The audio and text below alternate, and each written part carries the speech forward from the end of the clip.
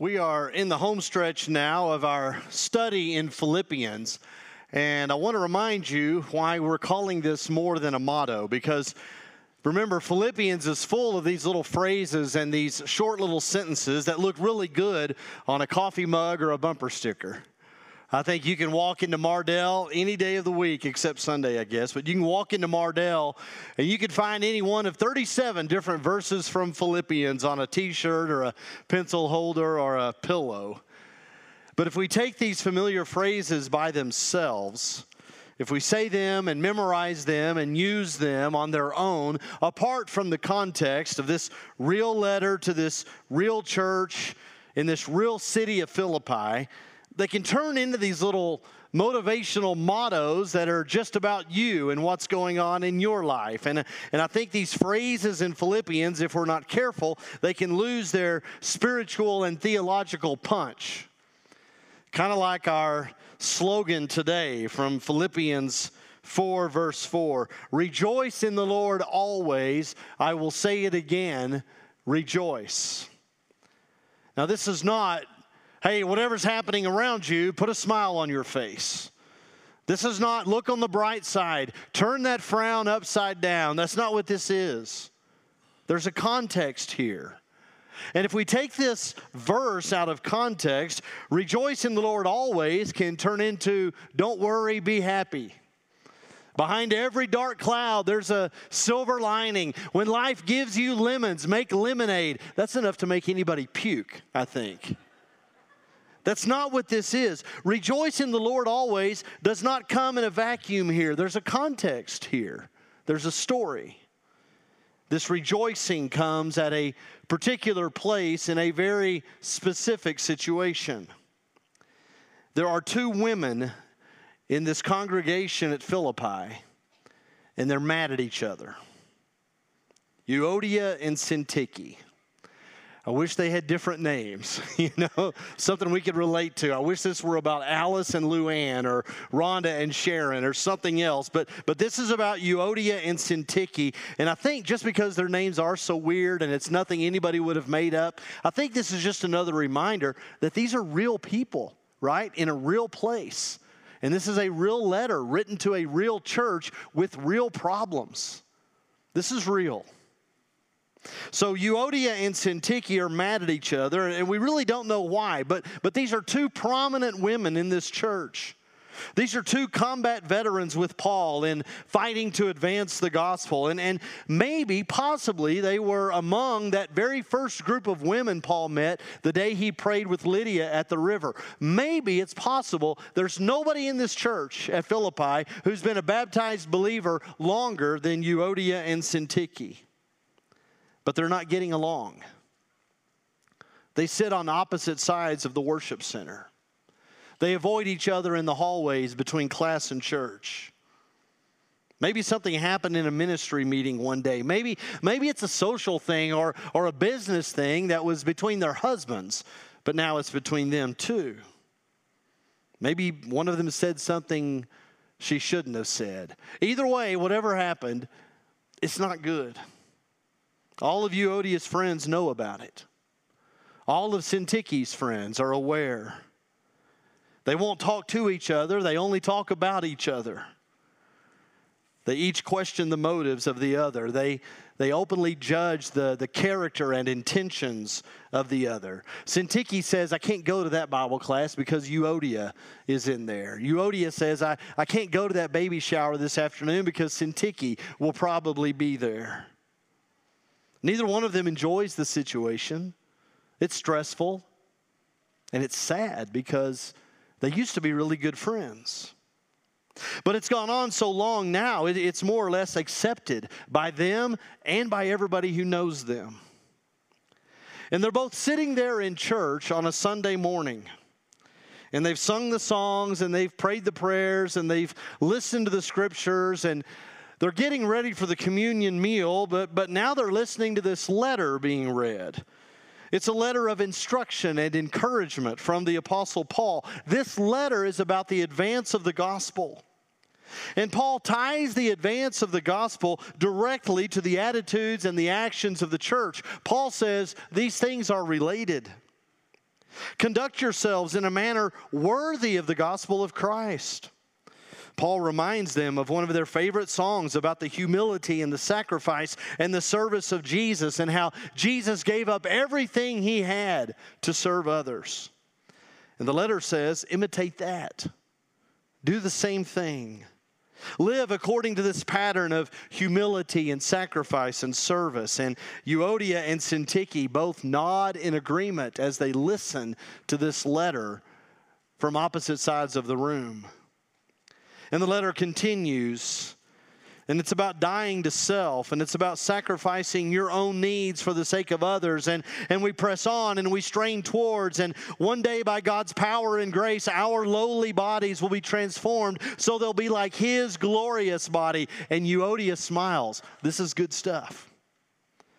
Syntyche puts her arm around her daughter. This is a really good letter.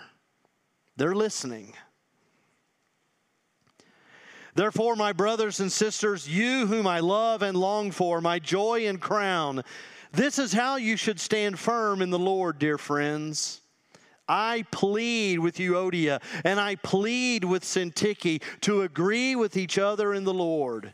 Yes, and I ask you, loyal yokefellow, help these women who have contended at my side in the cause of the gospel, along with Clement and the rest of my fellow workers whose names are in the book of life. Can you imagine the horror of being called out by name in front of the whole church in a letter written by the Apostle Paul? I'm sure their eyes got really big, you know. Euodia's heart probably skipped 7 beats. You know, why did he call me out by name? Syntyche probably slouched down in her pew. Why did Suzigus read that part out loud? Why did Paul say my name?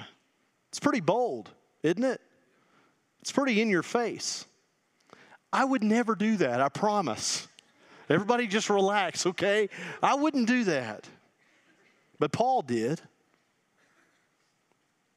He obviously thinks it's very important that these two people get reconciled. These two people need to be reconciled. And Paul puts it on the whole church to make sure it happens. Euodia and Syntyche, you two get along, and the rest of y'all help them put this thing back together. Maybe Euodia's husband is sitting right next to her in church and he thinks there's no way she's going to make up with her. Syntyche's best friend, maybe she's sitting right behind her on the opposite side of the worship center and she says there's no way they're going to get back together. It's impossible. Most people who know the situation would say it's gone on too long. Too many hurtful things were said. There's too much pain here. Neither one of these women will admit that they did anything wrong. There's no way they're going to get this resolved. Does that sound like any one of your relationships? Because you know when things aren't right. Maybe in your marriage. Maybe with one of your kids. Maybe with somebody else in your family. Maybe somebody at work. Maybe somebody in your church. You know. And so do they. So do a lot of people. They know. And the people who know about it say, there's no way they'll ever make up. It's too much pain. It's too much hurt. Too many bad things were said. It's gone on too long. They're dug in. Neither one of them will admit they did anything wrong. It's impossible. Are you in a situation like that with anybody? Let's look at this in Philippians 4, okay? Paul sounds very confident that these two are going to fix their relationship. He knows it's going to work. Euodia and Syntyche, agree with each other. Church, help them get back together. Let your gentleness be evident to all. Let everybody see your reconciliation. The Lord is near. Paul knows it's going to happen. He's sure of it. How? How does Paul know that this is going to happen? Well, number one, because reconciliation is the gospel. Reconciliation is the good news of God. This is what God does. Reconciliation is what God's all about. And as bad as their situation might be, reconciling Euodia and Syntyche is small potatoes compared to the reconciliation the whole universe is undergoing because of God's work through Jesus Christ. Colossians 1 tells us very clearly, God was pleased to have all His fullness dwell in Jesus, and through Him to reconcile to Himself all things, whether things on earth or things in heaven, by making peace through His blood shed on the cross. Once you were alienated from God and were enemies in your minds because of your evil behavior, but now He has reconciled you by Christ's physical body through death to present you holy in His sight, without blemish and free from accusation. This is the gospel that you heard and that has been proclaimed to every creature under heaven. Because God came to this earth in Jesus Christ and He lived with us in humility and sacrifice and service, and because He was so perfectly obedient to death, even death on a cross, we are all made one with God. Brothers and sisters, we are reconciled. Reconciliation means taking a relationship that's broken because of sin and putting it back together in righteousness. That's what God has done. And that's what God is doing through Jesus. He's made things right between us and Him. He has restored the relationship between you and God, and between me and God. And you know what?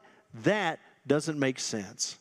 We were talking about that in our pew during the communion meal. It doesn't make sense what God has done for us in Jesus Christ. We were God's enemies. We were rebelling against God. We were disobeying God. We were turning our backs on God. We were all destined, rightfully so, for an eternal separation from God. But no, surprise, God did just the opposite. Our God, in His amazing grace, against all odds, against all common sense, He has brought us back together with Him. Can I get an amen? Romans chapter 5. This is what we read during the meal. God demonstrates His own love for us in this: while we were still sinners, Christ died for us. When we were God's enemies, we were reconciled to Him through the death of His Son. Not only is this so, but we also rejoice in God through our Lord Jesus Christ, through whom we have now received reconciliation. Amen. Listen, God does a lot of things that don't make sense. You know, a banana. Think about a banana. That's a weird fruit, isn't it? But God gives it to us to eat. A banana makes no sense to me. It's the only fruit that is not ripe enough and then too ripe, like in 8 seconds. You know what I'm talking about? You see a banana on the counter, and you're like, that's going to be perfect for my cereal this morning. And you're back in 2 seconds with your bowl and your spoon and your corn checks and the milk, and it's like, oh, crud, I missed it. It's over. And you've got like 4 minutes to make banana bread or the whole thing's gone, you know? Doesn't make sense, some of the things that God does. I think about the baboon. Makes no sense to me. What was God thinking? God creates the baboon. He looks it over, looks around, pulls his tail up, and paints a rainbow on his rear end. Why? I don't know. Nobody knows. That's the kind of thing God does. It makes no sense. And this reconciliation with God also, I think, makes no sense. At the end of 2 Corinthians 5, it says, God made Him who had no sin to be sin for us, so that in Him we might become the righteousness of God. That is the most lopsided trade in the history of bad trades. That's bigger than buying Manhattan for $24, right? That's bigger than trading Herschel Walker for 3 Super Bowl trophies. right? It doesn't make sense.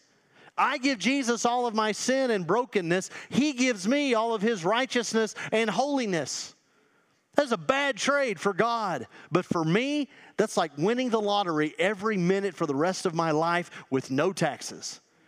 It's a great trade for me. And it makes no sense. Nobody would have seen that kind of reconciliation coming. Everybody who saw that would have known that's impossible. It's not going to happen. But it does in Jesus Christ. And because we have been eternally forgiven and forever saved by this lopsided deal that makes no sense, church, reconciliation is our mission. This is who we are too. Still in this 2 Corinthians 5, going up a few verses, Paul writes, all this is from God, every bit of it, who reconciled us to himself through Christ and gave us the ministry of reconciliation, that God was reconciling the world to himself in Christ, not counting people's sins against them, and he has committed to us the message of reconciliation. We are therefore Christ's ambassadors, as though God were making his appeal through us. God is using us. God is using his church to proclaim the good news of reconciliation. He is making his appeal to the world through us. Personally, if I were God, I would use a more effective method. I would bust into American Idol with 10,000 angels or something, something that would work. But God uses us to communicate and demonstrate his reconciliation to the world. And it's not just a message we're supposed to preach and teach. It's not just a truth that we're supposed to affirm and believe. It's not just a social media post or a encouraging email that we're supposed to repost or forward to our Christian friends. Being God's ambassadors for reconciliation means we have to embrace a gospel unity, which means our togetherness, our oneness, has to be put into practice in specific situations. One thing we've learned here, looking at Philippians, Paul does not write letters in the abstract. He makes the application every time very concrete, and he doesn't pull any punches. I mean, this is for real with Paul. He's looking at these two Christian ladies, and they can't get along. And he says, look, becoming like Christ, having the mind of Christ, looking to the interest of others, considering others more important than yourself, that's got to be worked out on the ground. One disagreement at a time. If you're going to proclaim it, you have to live it. You wouldn't listen to a personal trainer who was an overweight, chain-smoking alcoholic, right? You would not hire a vegetarian to manage your steakhouse, right? That's right. And so, how in the world are we going to proclaim our faith in a God who reconciles us to himself through Jesus Christ when we can't even be reconciled among one another? This is huge for Paul. Putting aside our differences and living in unity means everything just to the continuing advance of the gospel. And not just intellectually. Paul's talking about unity in every church pew. Oneness in every relationship. Some of us, though, I know, we walk through the doors in here on a Sunday morning and we're carrying a grudge. We come together in here on a Sunday morning and we're nursing some kind of a bitterness against a brother or a sister in Christ. And our Lord Jesus also has some pretty heavy things to say about that. Matthew chapter 5, these are the words of our Lord. If you are offering your gift at the altar and there remember that your brother has something against you, leave your gift there at the altar first.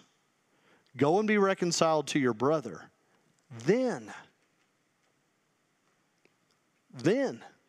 come and offer your gift. First, be reconciled. Then, worship. I don't know if we understand the gravity of this. Our Lord Jesus Christ says our oneness is more important than our worship. If you're fighting with your sister in Christ, if you're arguing with your brother in Christ, if you're not on speaking terms with somebody in this room, before you offer a song, make things right. Before you participate in a prayer, you make things right. Certainly before you come to the table to eat and drink with everybody, you make things right. First be reconciled, then worship. Now, you might respond to this in one of two different ways. You might say, this isn't anybody's business but mine. This is a private matter between me and this person. Of course, you're wrong about that. You're not getting along with somebody in the church is everybody's business. The sanctity of the church and the message of the gospel is at stake here. We've got nothing to say out there about being reconciled to God through Jesus if we can't even be reconciled in here. Amen? Is that right? You follow me? The second thing you might say is, well, it's just never going to happen. It's impossible. I wish it could happen. I would like for the relationship to be fixed, but it's gone on too long. And everybody's too dug in. And it's never going to happen. I want it to happen, but it just never will. Okay, let me show you something really cool here. Because Paul wants these two Christians to end their dispute. But he doesn't expect them to kiss and make up by sheer willpower or human grit. They wouldn't be able to reconcile if it were just left up to them. And so here's what he says. Agree with each other in the Lord. Reconciliation happens in the Lord. Paul's asking Euodia and Syntyche to put into practice with each other what they know and experience in Christ. They should recognize their fellowship that's forged by the blood of Jesus. They should acknowledge their mutual love that springs from the Holy Spirit of God. They should affirm their unity of purpose as co-ambassadors for the kingdom of God. And church, that's only going to happen in the Lord.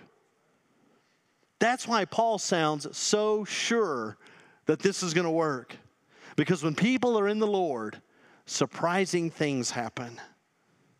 Every time Paul tells the Philippians to do something in the Lord, it's something that feels totally the opposite of what most normal people would do. It only happens in the Lord.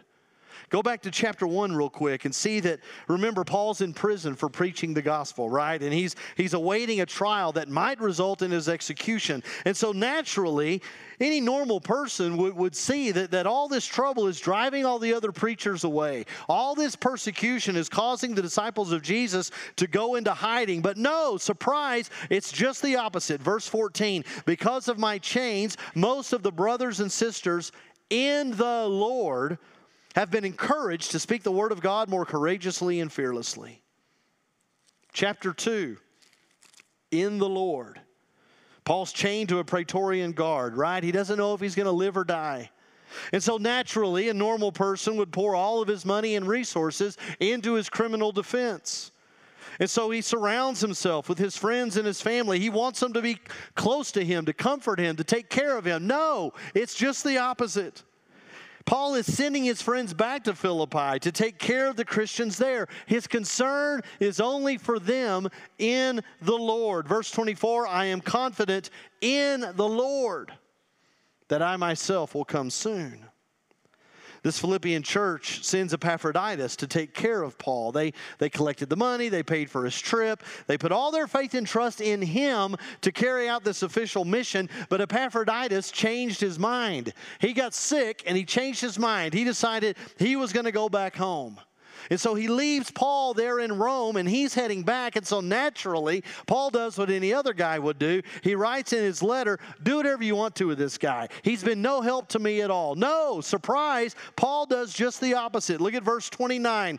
Welcome him in the Lord with great joy and honor men and women like him. In the Lord. And now these two women. Paul tells them to come together in the Lord. Agree with each other in the Lord. Because people who are under the lordship of Jesus, they're different. Their motivations are different. Their actions are not normal. We always forgive the one who wronged us.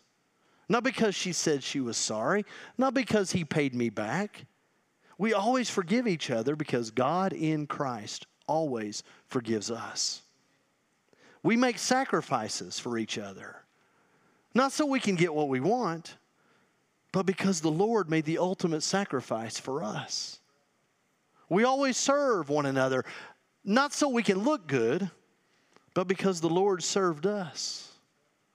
We always give to one another. We always submit to each other and defer to one another because Christ Jesus went to the cross for us. He died for the sake of our relationship with Him. Jesus did it willingly, obediently.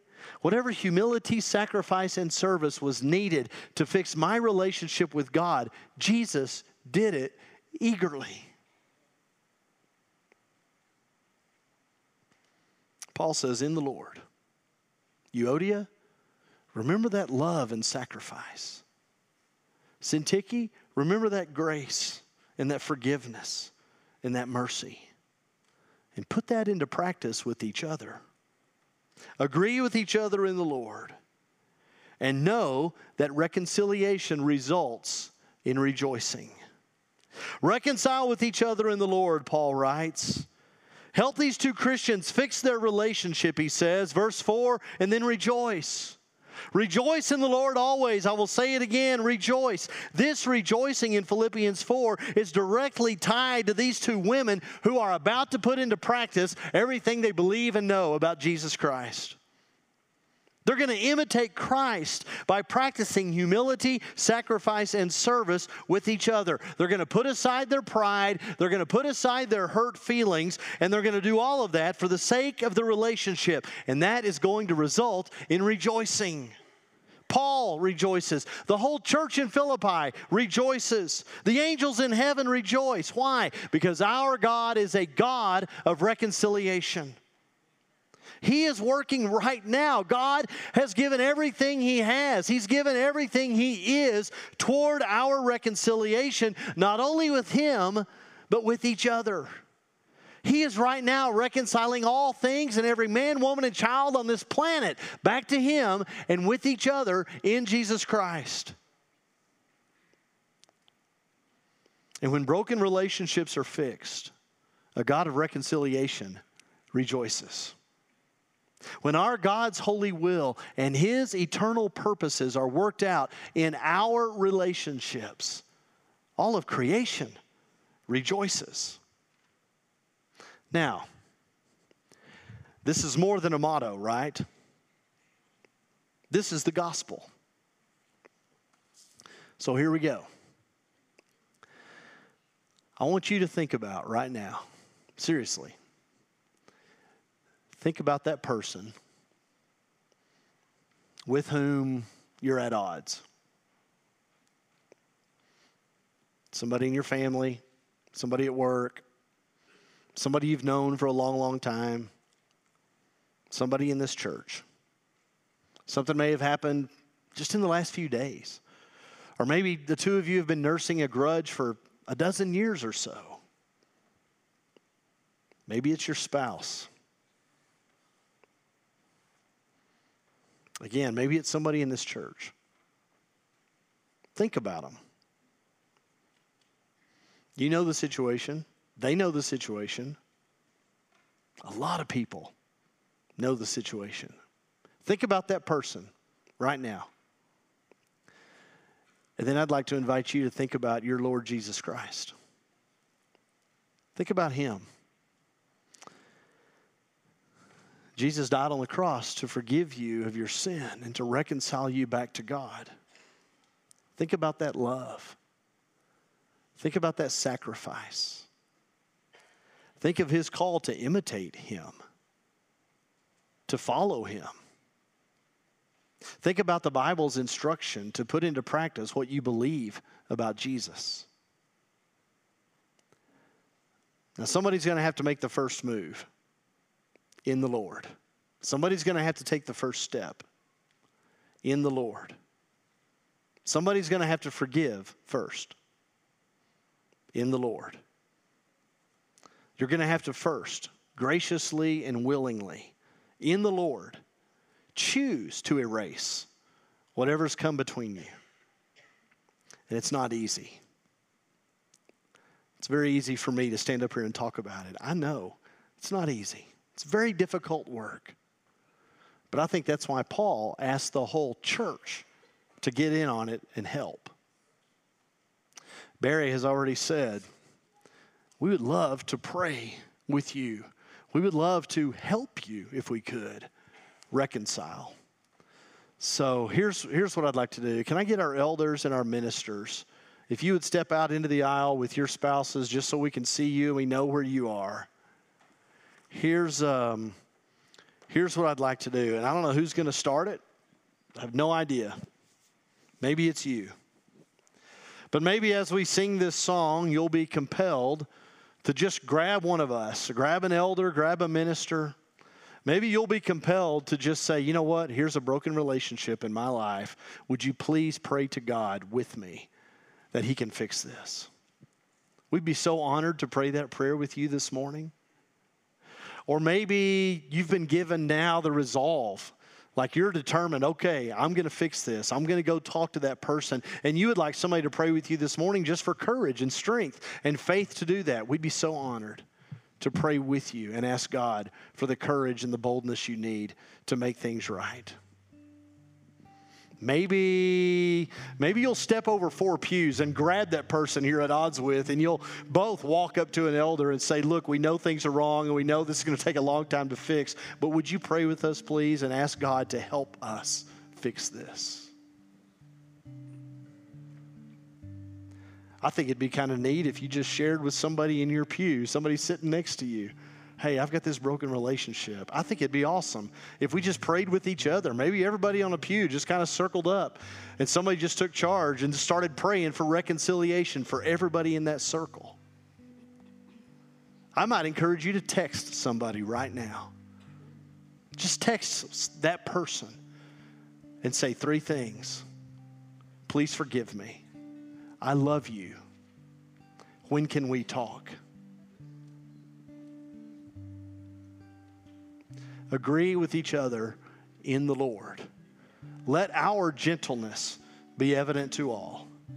The Lord is near. Amen. Stand with me, church. Let's pray and let's sing.